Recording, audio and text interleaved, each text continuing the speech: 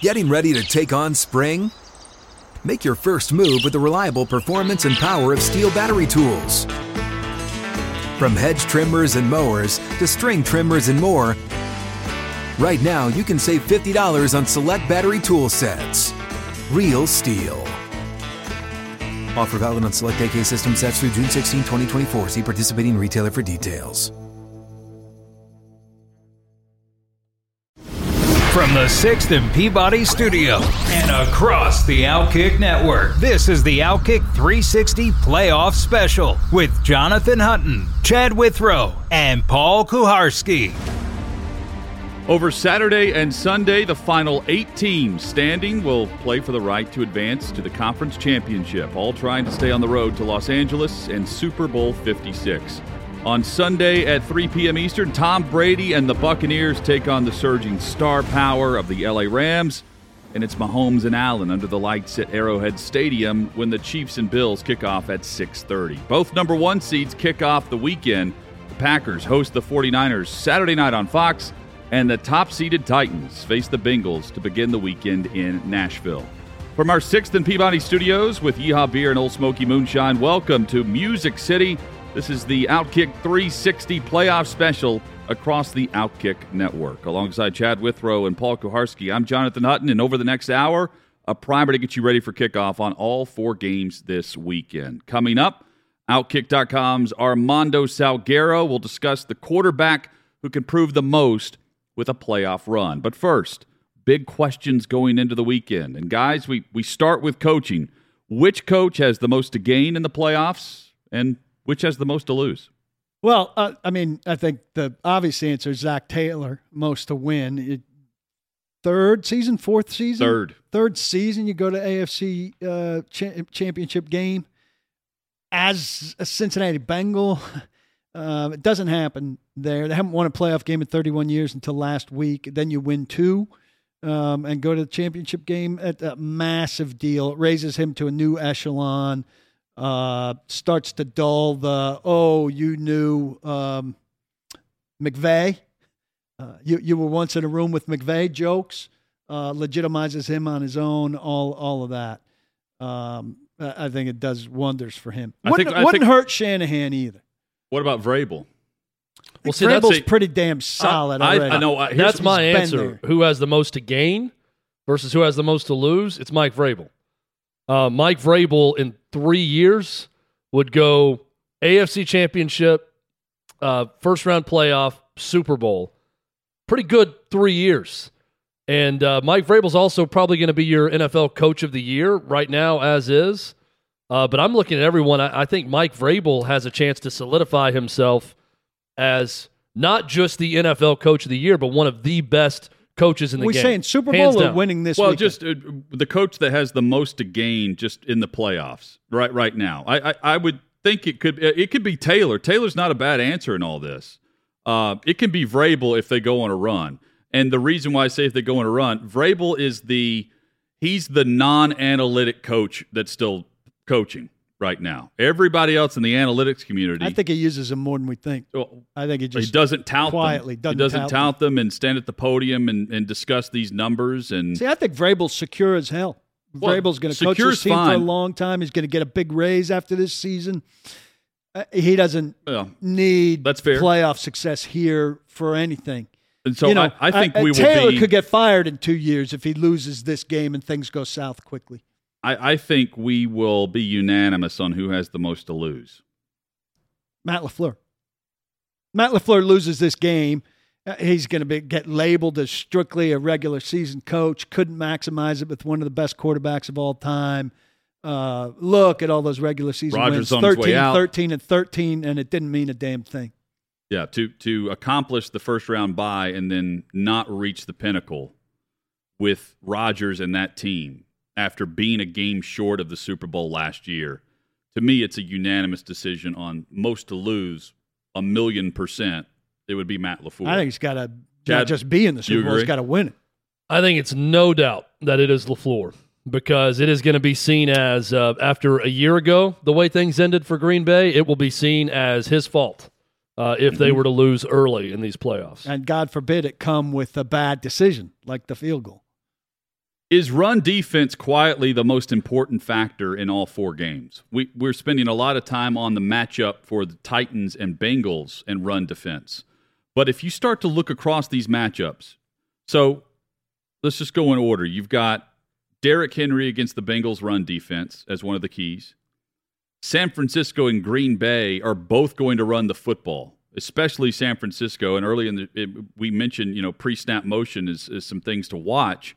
This is one of those areas in that game where run defense comes to play a big factor, despite everything that Rodgers can do through the air with Adams. On games on Sunday, Cam Akers and the great job and the mentality the aggression that he was running with a week ago against Arizona, now going against the top run defense of Tampa Bay. And then can Kansas City take away Josh Allen's run lanes? Let's focus on what Allen's capable of for Buffalo's run game. And if they take away Allen, does that make Singletary a non-factor in the matchup on Sunday? I don't know, like the framing of the question. To me, it's so situational and game specific, and you can frame it so many different ways. Like Cincinnati's the 5th best overall run defense, but they're giving up the 13th highest run average. Yeah, they don't face many carries. Yeah, and so it doesn't make a lot of sense. They had 7 games where they gave up 86 rush yards or less. But they have 7 games where they gave up 103 or more. 4 of those, they gave up 142 or more. So are they a good run defense? The answer is some days they're a really good run defense. I'm not framing it as, is it about good run defense? I'm framing it as, for the season, I'm framing it as, is it the most underrated key for all 4 games? If Cincinnati stops the Titans despite not being great at stopping the run, no matter where they're ranked, that's the reason why they'll win. Well, I think it's really big for Cincinnati. Yeah. I don't think it's as big. I don't think it's, let's put it this way, to your question, Hunter. I don't think it's underrated for Cincinnati because it's the key of the game for them.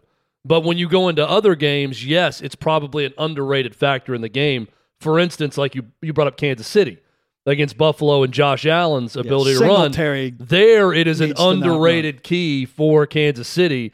I don't think it's underrated at all that Cincinnati needs to contain Derrick Henry in this game. So I think it's game to game when you look at it. But to answer the question, absolutely, it is an important factor in all 4 games this weekend. If Singletary's good, Buffalo probably wins.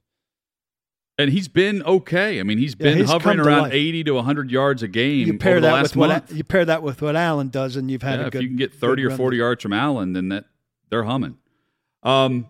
Easy to have a bias here in Nashville covering this on a daily basis. And I understand the 30,000-foot view of the Titans.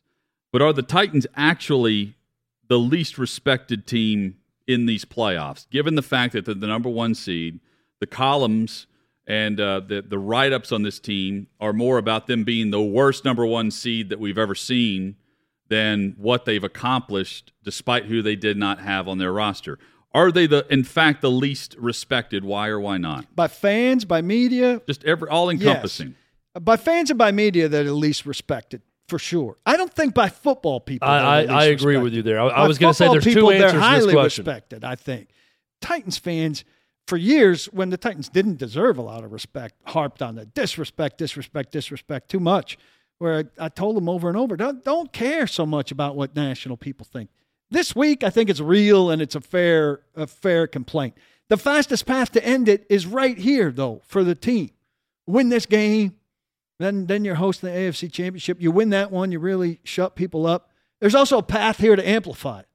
Get beat by the Cincinnati Bengals after you had the number 1 seed. All those analytic stories about being the worst number 1 seed and all of that, all those people retweet them. Hey, in case you missed this last week, here's what I said ahead of the Titans' loss to the Bengals. That's it. I think everybody says I like Kyle Shanahan and I like so and so and they say I like Mike Vrabel, but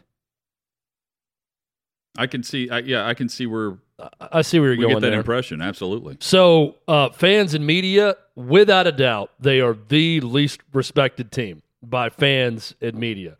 And I don't know that there's a close second. that's left playing of these 8 teams. Just watch how media gushes over Kyle Shanahan. And I think Kyle Shanahan's a good coach. And McVay. Yeah, the talent of the Rams. And then the McVay factor. Go down the list. Aaron Rodgers and the Packers, Tampa Bay, it's Tom Brady. No one's going to disrespect Tom Brady at this point. So, yes, media and fans, no doubt, Titans are the least respected. But, Paul, I'm with you. I think if you polled the great teams that are left, Kansas City, who everyone would say, fans, media, great teams, Kansas City, Buffalo, Green Bay, Tampa, football people, there is no disrespect to the Titans and how they go about winning. And the answer, so I think there's 2 different answers. The answer is not as easy as, they're the least respected because of the small market. The Titans are the largest market remaining in the AFC. It's not small market syndrome. They're the largest NFL market remaining in the AFC. That's a great point. You're the first one I've heard say that. That needs amplification. So Nashville now is officially bigger than Kansas City? They're the 25th rated market among the 32 teams, and the other teams are below them. I was having this conversation. Buffalo's last, by the way. I was having this conversation with my wife driving through Kansas City. I think she asked, is Kansas City bigger or smaller than Nashville?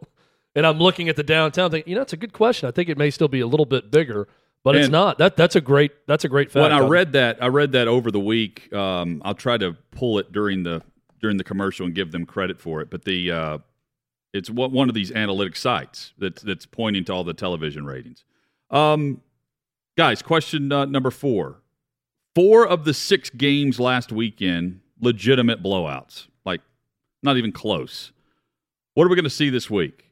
No blowouts, and we can discuss what we mean by that, or multiple double-digit type finishes this weekend. What's more likely based on the trends we've seen throughout the regular season? Which game is the most likely matchup to end in what we would term an NFL blowout? We're going to get at least one blowout this weekend, and it's going to be the Packers over the 49ers. I think the 49ers had all of the luck they're going to get in that win over the Cowboys. I think the Packers and Aaron Rodgers completely outclassed them. If I'm picking a game that's going to be a blowout, I think Green Bay wins by 2 or 3 touchdowns Saturday night against San Francisco. I think that's the obvious answer. That's the one I would say, but I'm not going to say it. I think 3 out of 4 will be close. I don't know which one won't be. I think they're all fantastic games. I think Green Bay, San Francisco is a dogfight. I think this is a defensive battle. I think both offenses struggle early in this game. Cold. Green Bay is going to want to run it and run it heavy. I think San Francisco is built for that. I'm intrigued to see what they can do in their run game with the conditions. And then Garoppolo's got the thumb problem. I think San Francisco's defense can hang with Green Bay, and I'm basing that off of what we saw earlier this season. Green Bay jumped out to a 17-point advantage, 17-7 at halftime earlier this year, and they were able defensively to make enough adjustments to allow their offense to get back in it. Green Bay won, and they gave up some plays late. 30-28 was the final on a game-ending kick by Mason Crosby. I think 4 great ones is just too much to ask. Maybe I don't want to mess with the football god. Well, I'm going to ride my blowout calling hot streak of 1, where I called Tampa destroying Philly last week, and I'm going to tell you that once again Green Bay will roll. If I had to pick a blowout, and I think they're all close, the blowout is Tennessee over Cincinnati. And the reason for that is the trio. Julio Jones, A.J. Brown, Derrick Henry, and then Tannehill at quarterback. You've only seen 120 snaps of that. How do you prepare? Downing has a chance now to throw some wrinkles in with that personnel that no one defensively has seen all year. And he's had a week to prepare for it. If he's done his job right, there should be some wrinkles. And the wrinkles don't have to be big. They can be formationally. But just something that you haven't shown with the personnel you had because you couldn't do it, you now can with your full arsenal. And if the Titans come out and play their game and Burrow and company turn it over a couple times, this could easily be a double-digit spread. So you're saying all 4 games will be close, but if you had to pick one, you think it's Titans. I think the easiest one for me to talk myself into is Titans-Bengals.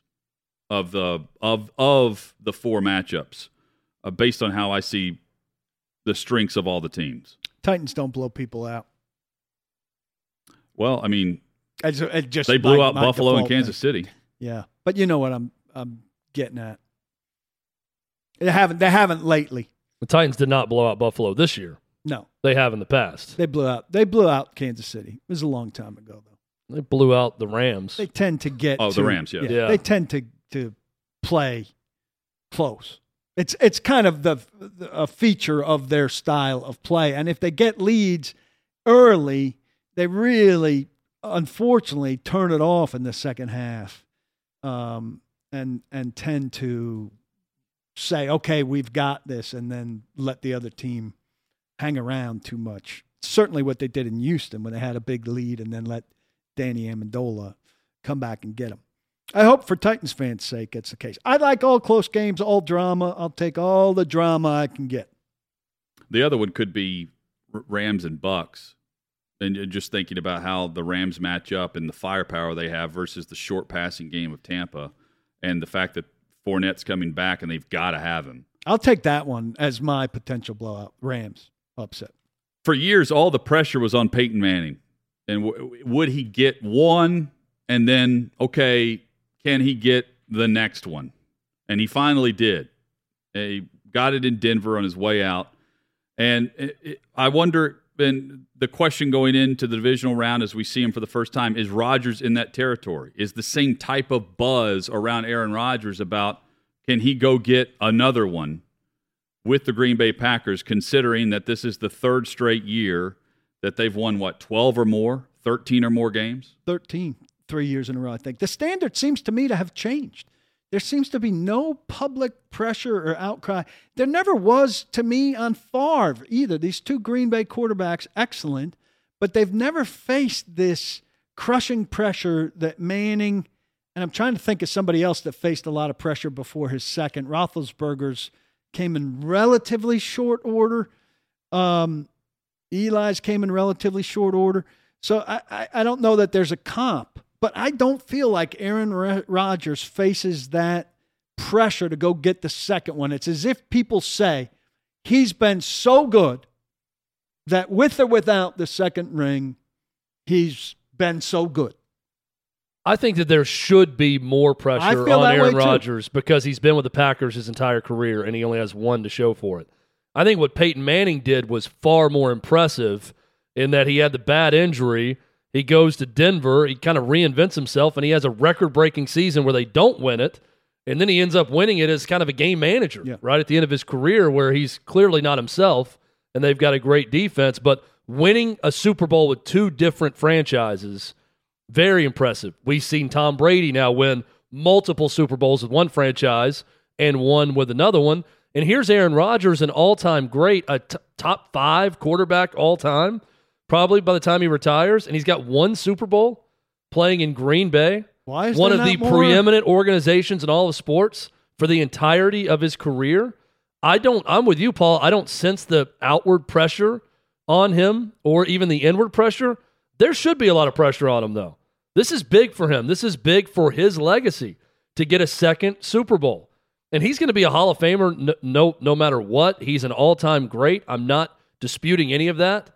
But for him to truly be what I think Aaron Rodgers should be at the end of his career, and most people that follow football would say, for him to be, he needs another Super Bowl. He needs to pass Brett Favre. He needs a second Super Bowl. This is the season to do it. Stay tuned when Outkick 360's playoff special continues. Armando Salguero joins us to preview the weekend's divisional matchups.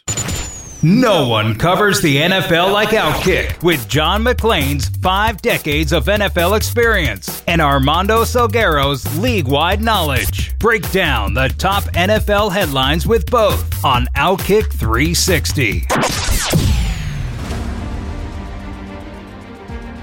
Glad to be a part of your weekend previewing the divisional round of the NFL playoffs. This is Outkick 360, heard weekdays 3 to 6 p.m. Eastern, 2 to 5 Central on the Outkick Radio Network and at Outkick.com, which is where you can find all of the NFL coverage from Armando Salguero, senior NFL writer and columnist, covers all the games and all the divisional matchups that are set to take place this weekend. Armando, hope you're doing well.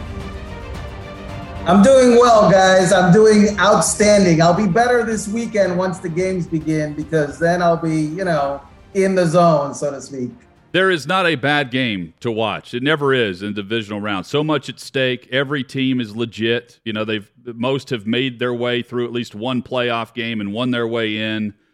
Which team are you looking forward to watching the most based off what you saw from Wild Card Weekend? I just love watching Joe Burrow and the Bengals, because at their best, they're going to score 30 points a game. They're just so explosive on offense. But at their best, they're going to give up 30 points a game. And so who knows what's going to happen when the clock strikes zero. It's going to be one of those things where they play a lot, I think of, and have played this year, a lot of high-scoring games. And I kind of like that. What can I tell you? I've dismissed this for years, Armando, and told people here to not worry so much about what national media say and all of that. There's some things to be in a small market and a new franchise in Nashville. But it really is a palpable sense. A lot of analytics, people have written about this team being the worst number one seed ever, et cetera, et cetera. Cincinnati's the young up-and-comer. People nationally just don't seem to have any feel for this team. They say, Mike Vrabel's interesting, but Derrick Henry's a great running back coming back from the injury, but there's never that's a good team. And what is it about this franchise you think that makes it the case right now? They win with things that are hard to measure, Paul. They win with intangibles. They win with guts. They win with hard-nosed football. They don't win with the obvious 1,000-yard receiver and 90-catch tight end and 4,500-yard quarterback and the guy with 15 sacks. They do it with an actual team. And when that happens, and by the way, very good coaching and great discipline. And when that happens, it's hard for, I would say, it's a failing of the national media. It's hard for reporters to grasp on and say, this is the reason the Tennessee Titans are good, or this is what makes that team. They can't just point to one thing. And so I think that is why the Titans are a bit of an enigma nationally. But people like you who see them every day understand that they're going to be a tough out. They're going to be a tough out. They were a tough out with Derrick Henry during the regular season for 8 games, with or without Julio Jones, with or without A.J. Brown, with or without offensive linemen coming in and going out. What did they have? 50? How many players did they use this 91. year? It was a crazy number that should not be allowed of a number one seed. It doesn't, those two things don't go together.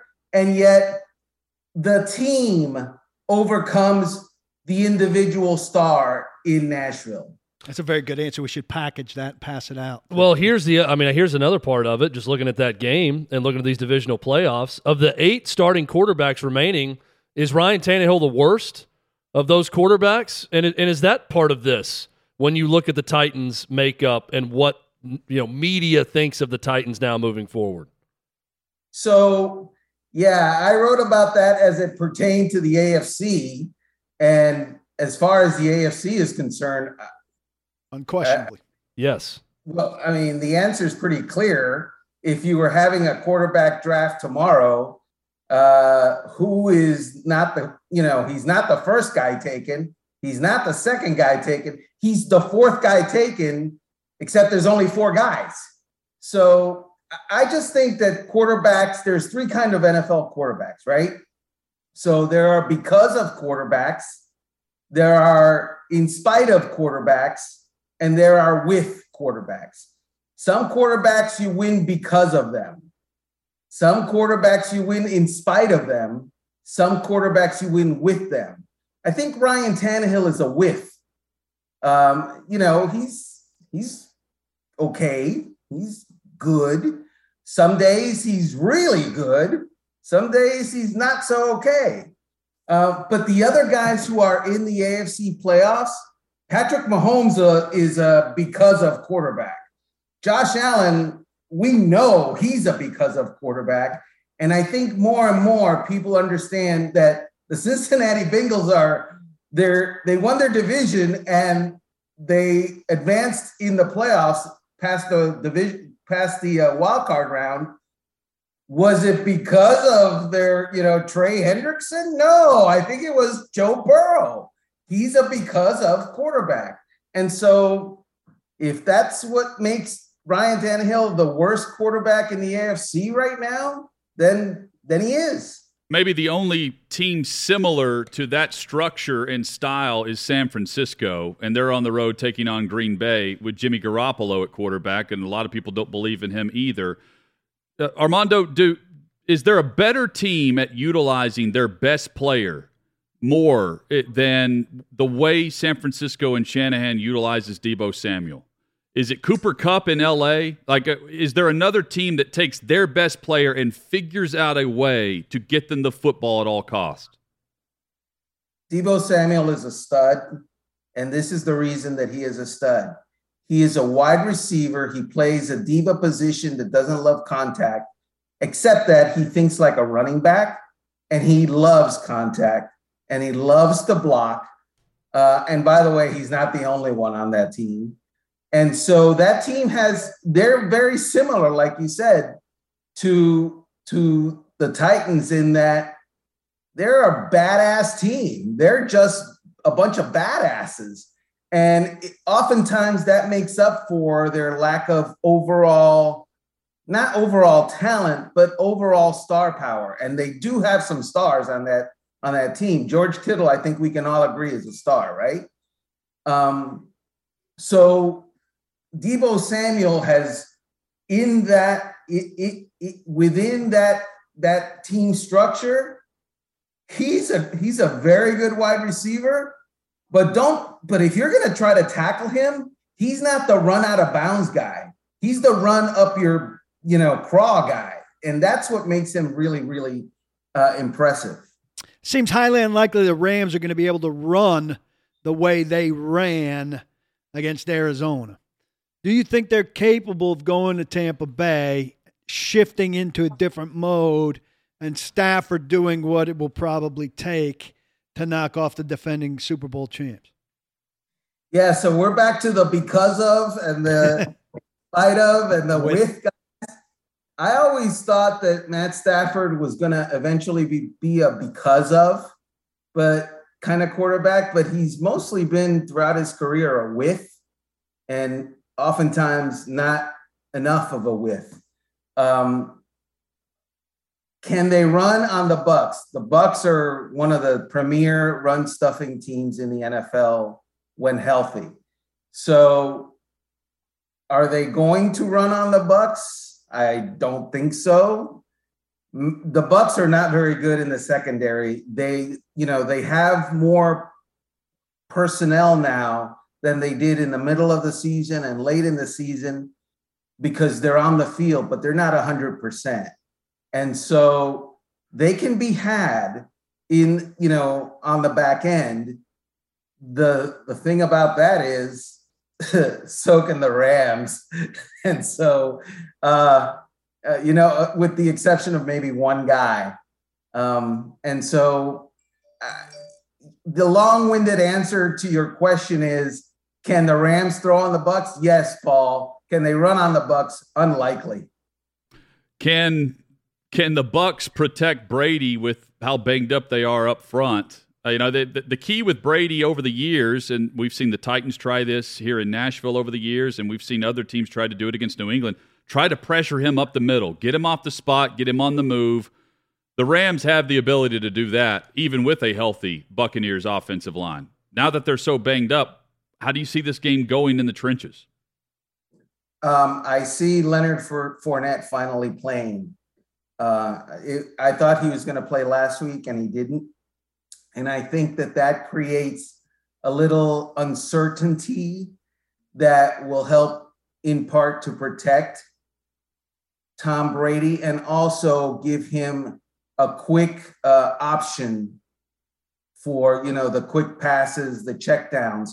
Tom Brady is, he has always been a great passer, great arm, never gets tired, very accurate. But Tom Brady is perhaps the most patient quarterback I've ever seen. He doesn't mind 7-yard check downing you to death. And, for many years in the AFC East, teams would scoff at Tom Brady for doing that as the Patriots were winning 14 games and 17 consecutive division championships. And those teams would lose twice a year to Tom Brady. So don't underestimate, get rid of the ball quick, Tom Brady. And if Leonard Fournette finally gets back, that's going to be a big plus on his side. Do you think it also comes down to, in this matchup, Brady to Evans must be more productive than Stafford to Kupp?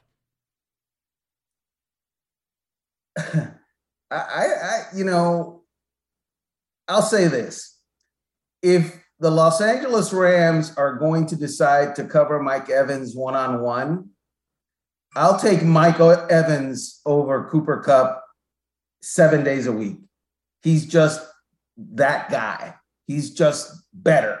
And I get it. Cooper Kupp, brilliant player, tons of stats and all that. But Mike Evans is a beast, and he cannot be covered by another person on this planet one-on-one. And so my question would be with the Bucs, will the Bucs, go with single coverage there, or are they going to double him and ask Jalen on the other side to single whoever's over on the other side? Armando Salguero, our guest, you can read his work at Outkick.com. Are the Buffalo Bills ready to go on the road through Arrowhead and beat Patrick Mahomes and the Chiefs offense? So I'm going to give you a preview of the Outkick Game of the Week story that I haven't even written yet. So you remember how, you guys are kind of young, but the Steelers were good in the 70s, guys. Let me tell you. And the Raiders were good in the 70s. Just letting you know. And those two teams were after each other, and they formed this rivalry that had no real reason for being, other than the fact that each one of those knew every year that if they wanted to get where they wanted to be, they had to go through either Oakland or Pittsburgh. And what we're seeing with Kansas City and Buffalo now, they've played 4 times, I think, in the last 2 or 3 years. And each time it's a bloodbath, and each time it's for, something important. I'm getting that vibe from Kansas City, Buffalo, that once upon a time the NFL had with, Chuck Noll and John Madden and Ken Stabler and Terry Bradshaw. So on your beast meter that we just talked about with Mike Evans versus Cooper Kupp, Stephon Diggs versus Tyreek Hill versus Travis Kelce. If we're looking at a beast of a receiving option for Mahomes and Allen going into this game, I'm guessing you're taking the 2 options with Kansas City, but what do you think about that matchup? No, thankfully for the Bills, they don't go at each other. True. Right? And so, so Travis Kelce, if he's not the best tight end in the AFC right now in the playoffs, who is? He is a difficult cover. Tyreek Hill, he can be schemed. And I know it took defenses a while to figure that out, but they figured it out. And, Tyreek Hill is still great and awesome. And he is, a cheetah on two legs, but he can be schemed. And what I mean by that is contained by how you play him. Travis Kelce can't be contained by how you play him because he beats, you put two guys on him and he'll win. And that is a certainty. And in that regard, Stefon Diggs I don't know that he's a big beater of two guys all the time either. So of those three guys that you mentioned, Travis Kelce is the one that kind of tilts the weight in Kansas City's favor. High scoring affairs. You mentioned the times that they've matched up. 38-20 was the final score earlier this season where Buffalo won that game. The over-under right now in Vegas is 53.5 points, which is surprising to me. Do you see this game as more likely being around 70 or below 50? Temperature. I see a high-scoring game, despite how well the defensive have played. Well, you got one quarterback that threw 5 touchdown passes last week against another quarterback who threw 5 touchdown passes last week and had those 5 touchdown passes in the context of 4 incompletions in the entire game. That was Josh Allen. So if you're betting, if you're thinking that it's going to be a high-scoring game, that means you saw the games last week. You're a smart man. I get it. Well, Vegas saw it too. Yeah, and, they like to win money. They like to make money. So I would say be careful because there's going to be points scored. There will be points. Yes, there will. 53.5, Chad. There will be points. I would take the over. I would personally, go over. But this is, again... The cold is the only thing that scares you at all with that, I would think. It was cold last week. Yeah. It was cold last week. In today's game, great offense beats great defense. I would go over. I would say as far as the climate and the cold, Paul, can we agree it's not that? It's wind and sleet and that kind of thing. I mean, these guys, even their fans are idiots. It's 20 degrees out and they come out shirtless. How about your guy, Ryan Fitzpatrick, was there in Buffalo? Did he have a shirt on? No, he did not. Well, it looked like I hope so. Trust me, you don't want to see Ryan Fitzpatrick shirtless. No. He's got a second beer.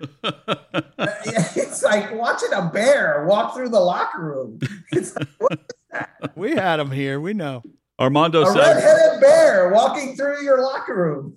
We had him here. Everyone listening is like, yeah, he played for our team. Played everywhere.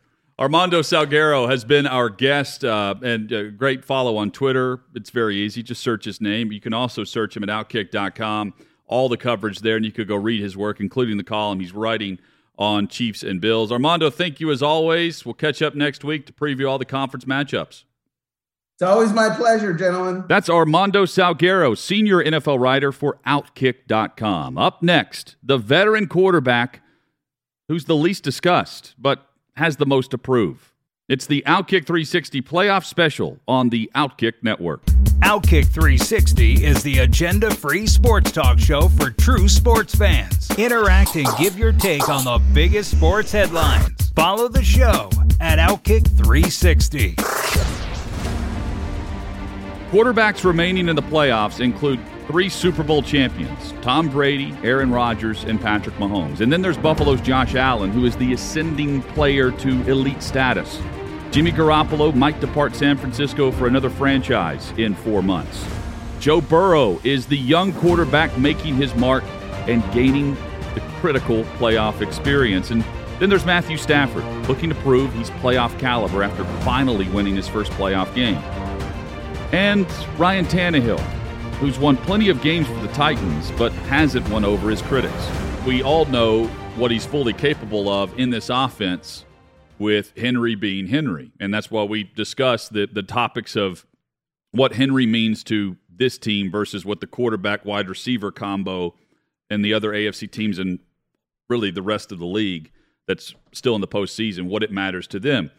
In 4 postseason starts, 54 completions, 534 yards. That's in 4 games. 54 completions for 534 yards in 4 games. So look, the game's shaped in a way that you didn't need Ryan Tannehill to do a hell of a lot. And the Titans are fine with that, and Ryan Tannehill's fine with that. I'm fine with that. I imagine you guys are fine with that. He had an incredible pass that got them going on that play against Baltimore. But I can't remember really anything that he had to do against New England other than not screw it up. He had 2 against Baltimore. He hit Jonnu Smith going one way, Khalif Raymond at the very beginning of the second quarter going the other way, and that was it. Then they ran and they played defense, and they were great. In Kansas City in the AFC Championship game, fact of the matter is they were overmatched. They were exhausted, and they ran into Mahomes, who made a miraculous running touchdown play right before half that basically put them in chase mode, and they weren't going to catch him. Here's why I have the concern. Last year against Baltimore, the Ravens found a way to eliminate Derrick Henry from that game. Arthur Smith couldn't keep up. Corey Davis couldn't keep up. He dropped out of that game with a we don't know what to this day. And Tannehill was bad. He was 18 for 26 for 165 and a TD with a pick, 83 rating. But here's the big part. They're down 17-0 going into the 4th. And he went 3 for 6 for 21 yards with the pick, an 18.8 rating. The biggest quarter of his football life. 3 for 6 for 21 yards with a pick. That's the quarter I would guarantee you if Ryan Tannehill was reviewing his career that haunts him, that he wants back, that he wants to do. He can't have a quarter like that in a crucial moment in what are potentially the 12 quarters ahead of him if this team's going to win a championship. Yeah, I agree. And I don't think he doesn't speak publicly on the doubters. He doesn't reference, you say I can't do this, I'm going to do this. I do think he's fiery and he's a huge competitor internally, but externally you're not seeing that. There's no doubt he notices, though, the discussion, that he takes note of all this. And he's in a position as the quarterback of the number 1 seed to take advantage of the opportunity and quiet a lot of doubters. He could put a lot of this to rest by making a run to a Super Bowl. It could completely change the narrative about his legacy here. Yeah. Now, we say that a little bit like it's something different for him. Any quarterback who doesn't have that legacy can change it with a 3-game run from here, right? But he's not been good in the playoffs. And here's another reason that I'm a little bit skeptical about the Titans from here. He's had his worst season with the Titans this year. Right. I have the least good expectations about him because of that. Now, he's leveled off, but he's thrown some bad interceptions and he's let go of some bad fumbles. And now he's about to face the best teams that he's faced. This one's pretty good. Next week's is going to be really good in Kansas City and or Buffalo. And the one coming from the NFC will be really good if they get there. And those plays, Chad, that drive you crazy where you see that underneath linebacker that he somehow misses that slides underneath. If that resurfaces, his legacy ain't going the right direction. Well, we know it's going in the wrong direction if that happens. I think, unfortunately, for Ryan Tannehill, there's a scenario where they go to the Super Bowl and his legacy doesn't change at all. Because everyone's still going to look up and say, well, you got Derrick Henry. He'd be perfectly fine. And that's fine. The leader of this team. He'd be perfectly fine being Trent Dilfer. Well, Hutton pointed that out, right? You know, what are we talking about? Well, let's go with the duo for every team in the playoffs. And you go down the list, and it's quarterback, receiver, quarterback, receiver, quarterback, receiver. Titans, it's Derrick Henry. That's not changing in this playoff run.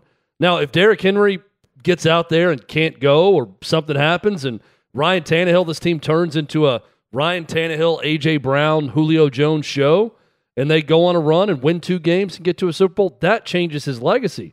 If the Titans win the way the Titans win, Ryan Tannehill is going to have an enormous part in that if it happens. But from a credit standpoint, a legacy standpoint, it's not going to matter because he's still going to be viewed as nothing more than a game manager. But the thing for most people, in his favor, though, and going back to last year, Tannehill's numbers in some crucial categories for quarterbacks were up there with the top names. Yep. 9.8 yards per attempt. They're breaking offensive records as a franchise. I mean, he's threading the needle on play action, especially on first and second down. Play action passing was, Arthur Smith got a job. Arthur Smith is a head coach now because of what Tannehill and A.J. Brown and Derrick Henry did. It's leveled off this year. They haven't had that trio together. I would say maybe 20% of the snaps, and that's just a guess. But I know if you insert Julio in the mix, it's been 10% of the snaps, 120 of like 1,100. Point being, if he goes on a run and puts up the type of numbers that we saw and the production more than numbers of what we saw from 2020 with he and A.J. Brown and Derrick Henry in the backfield. That's why everyone was so optimistic about this year going into the year offensively. Can they pick up where they left off? And then they've added Julio into the mix. Well, now he has a chance to do it, but just on a much shorter time frame over a 3-game stretch. And I'll bring up last year and add it in as a negative. He had some of the best numbers we've ever seen and then had a complete flop in the game that Paul just pointed out against the Baltimore Ravens. When it came down to win in advance, we need you to win it. It was not win in advance mode at the quarterback position last year. And that's just the truth of what happened at Nissan Stadium. Chad, it might not change it as dramatically as it would change it for some other guys because of the construct of the team. But when you're introduced to the dais as Super Bowl winner Ryan Tannehill, it changes it. No matter what. It changed it for Trent Dilfer, right? I say Who's that, maybe though, the worst Super Bowl winning quarterback ever. I say that only to say what I think is the obvious, that people who criticize Ryan Tannehill and they look at his tenure in Miami and they look at the how he fell back this year, back to the pack, if he goes to those critics are just going to say, well, he's a game manager that rode Derrick Henry in a better defense to a Super Bowl. Fair or unfair? And I think that's unfair because, again, if they're going to win a Super Bowl he's gonna make some or plays. Get to a Super Bowl, he's going to make plays. Absolutely. I think we all know that. But I just don't think we've got someone on the YouTube chat right now, Ken, who says, well, there's a reason why Tannehill is the least talked about quarterback remaining in the playoffs. It's because he's by far the worst quarterback remaining. Titans will have to overcome his ineptitude to have a chance. I don't know about inept. Well, he's been worse this year, and it's a great opportunity for him, just like every other quarterback. I'm just simply saying that unless he catches fire and has great stats, and the Titans suddenly are lighting people up through the air, the knock on Tannehill is still going to be, well, he had one great offensive season a year ago, and he rode. Last year was a great offensive season. Wasn't a great playoff run. He fell apart in the one playoff game, but he was great throughout the regular season. But the year he had those... What's the storyline going to be? Derrick Henry, King Henry returned to his throne to lead the Titans through the playoffs and to win a Super Bowl, and Ryan Tannehill didn't screw it up. Congrats. But to the guys... That's what critics are going to say about Tannehill. But to the guy calling him inept, go find me inept quarterbacks who've led teams to 12-win seasons and number one seeds. There's no such list. He's not inept. That's hyperbole. Yeah. He is not an inept quarterback. Well, he's good. He's good. He's just right now. He's a good quarterback. But he would that's have how to be. Quarterbacks are judged. Quarterbacks are judged on what happens now. If somehow and he knows that team we talked about it last week can take away Derrick Henry or Derrick Henry isn't himself, whatever, he's going to have to be great. Then what? Yeah, he's going to have to step up and be great. That's where he steps out of this. He doesn't have to be great if the way they're constructed works and offensively they can run the football. But he is going to have to be great if someone takes that away from the Titans. And they have A.J. Brown, Julio Jones. They have weapons to get the football to if that happens. But he's going to have to elevate from what he's been this season, which has been, to me, a pretty decisive step down from a year ago. Here's one thing that does go in his favor that doesn't come up enough. This team's very good in 2 minutes, right? I have a pretty good amount of faith in him to go down and get a score at the end of the game or end of the half. The same as I did the previous 2 years. Derrick Henry's not on the field in 2 minutes, whether his foot's broken or not, because he's not part of that offense, that fast-paced thing. And so that's Ryan Tannehill running that. His running back in those situations was Jeremy McNichols for most of the year. It's going to be Dontrell Hilliard now. That's him and pass catchers. He might be calling his own stuff in that also. So, if you slice that out, that's pretty good, Ryan Tannehill. But no one remembers that. I know. But I'm putting it in evidence. You're asked now. You're asked to throw the ball all over the place and win a game. Can he do it? I don't know. Evidence from the regular season suggests not. 32 throws against Pittsburgh, they lost. 52 throws against Houston, they lost. When he's throwing a lot, they're not playing the way they want to play, and they're losing. We hope you enjoyed the divisional round of the NFL playoffs, traditionally some of the best matchups of the entire football year. Recap the games with us Monday starting at 3 Eastern, 2 Central, right here on this Outkick 360 station, or you can find us on any social platform by searching at Outkick 360.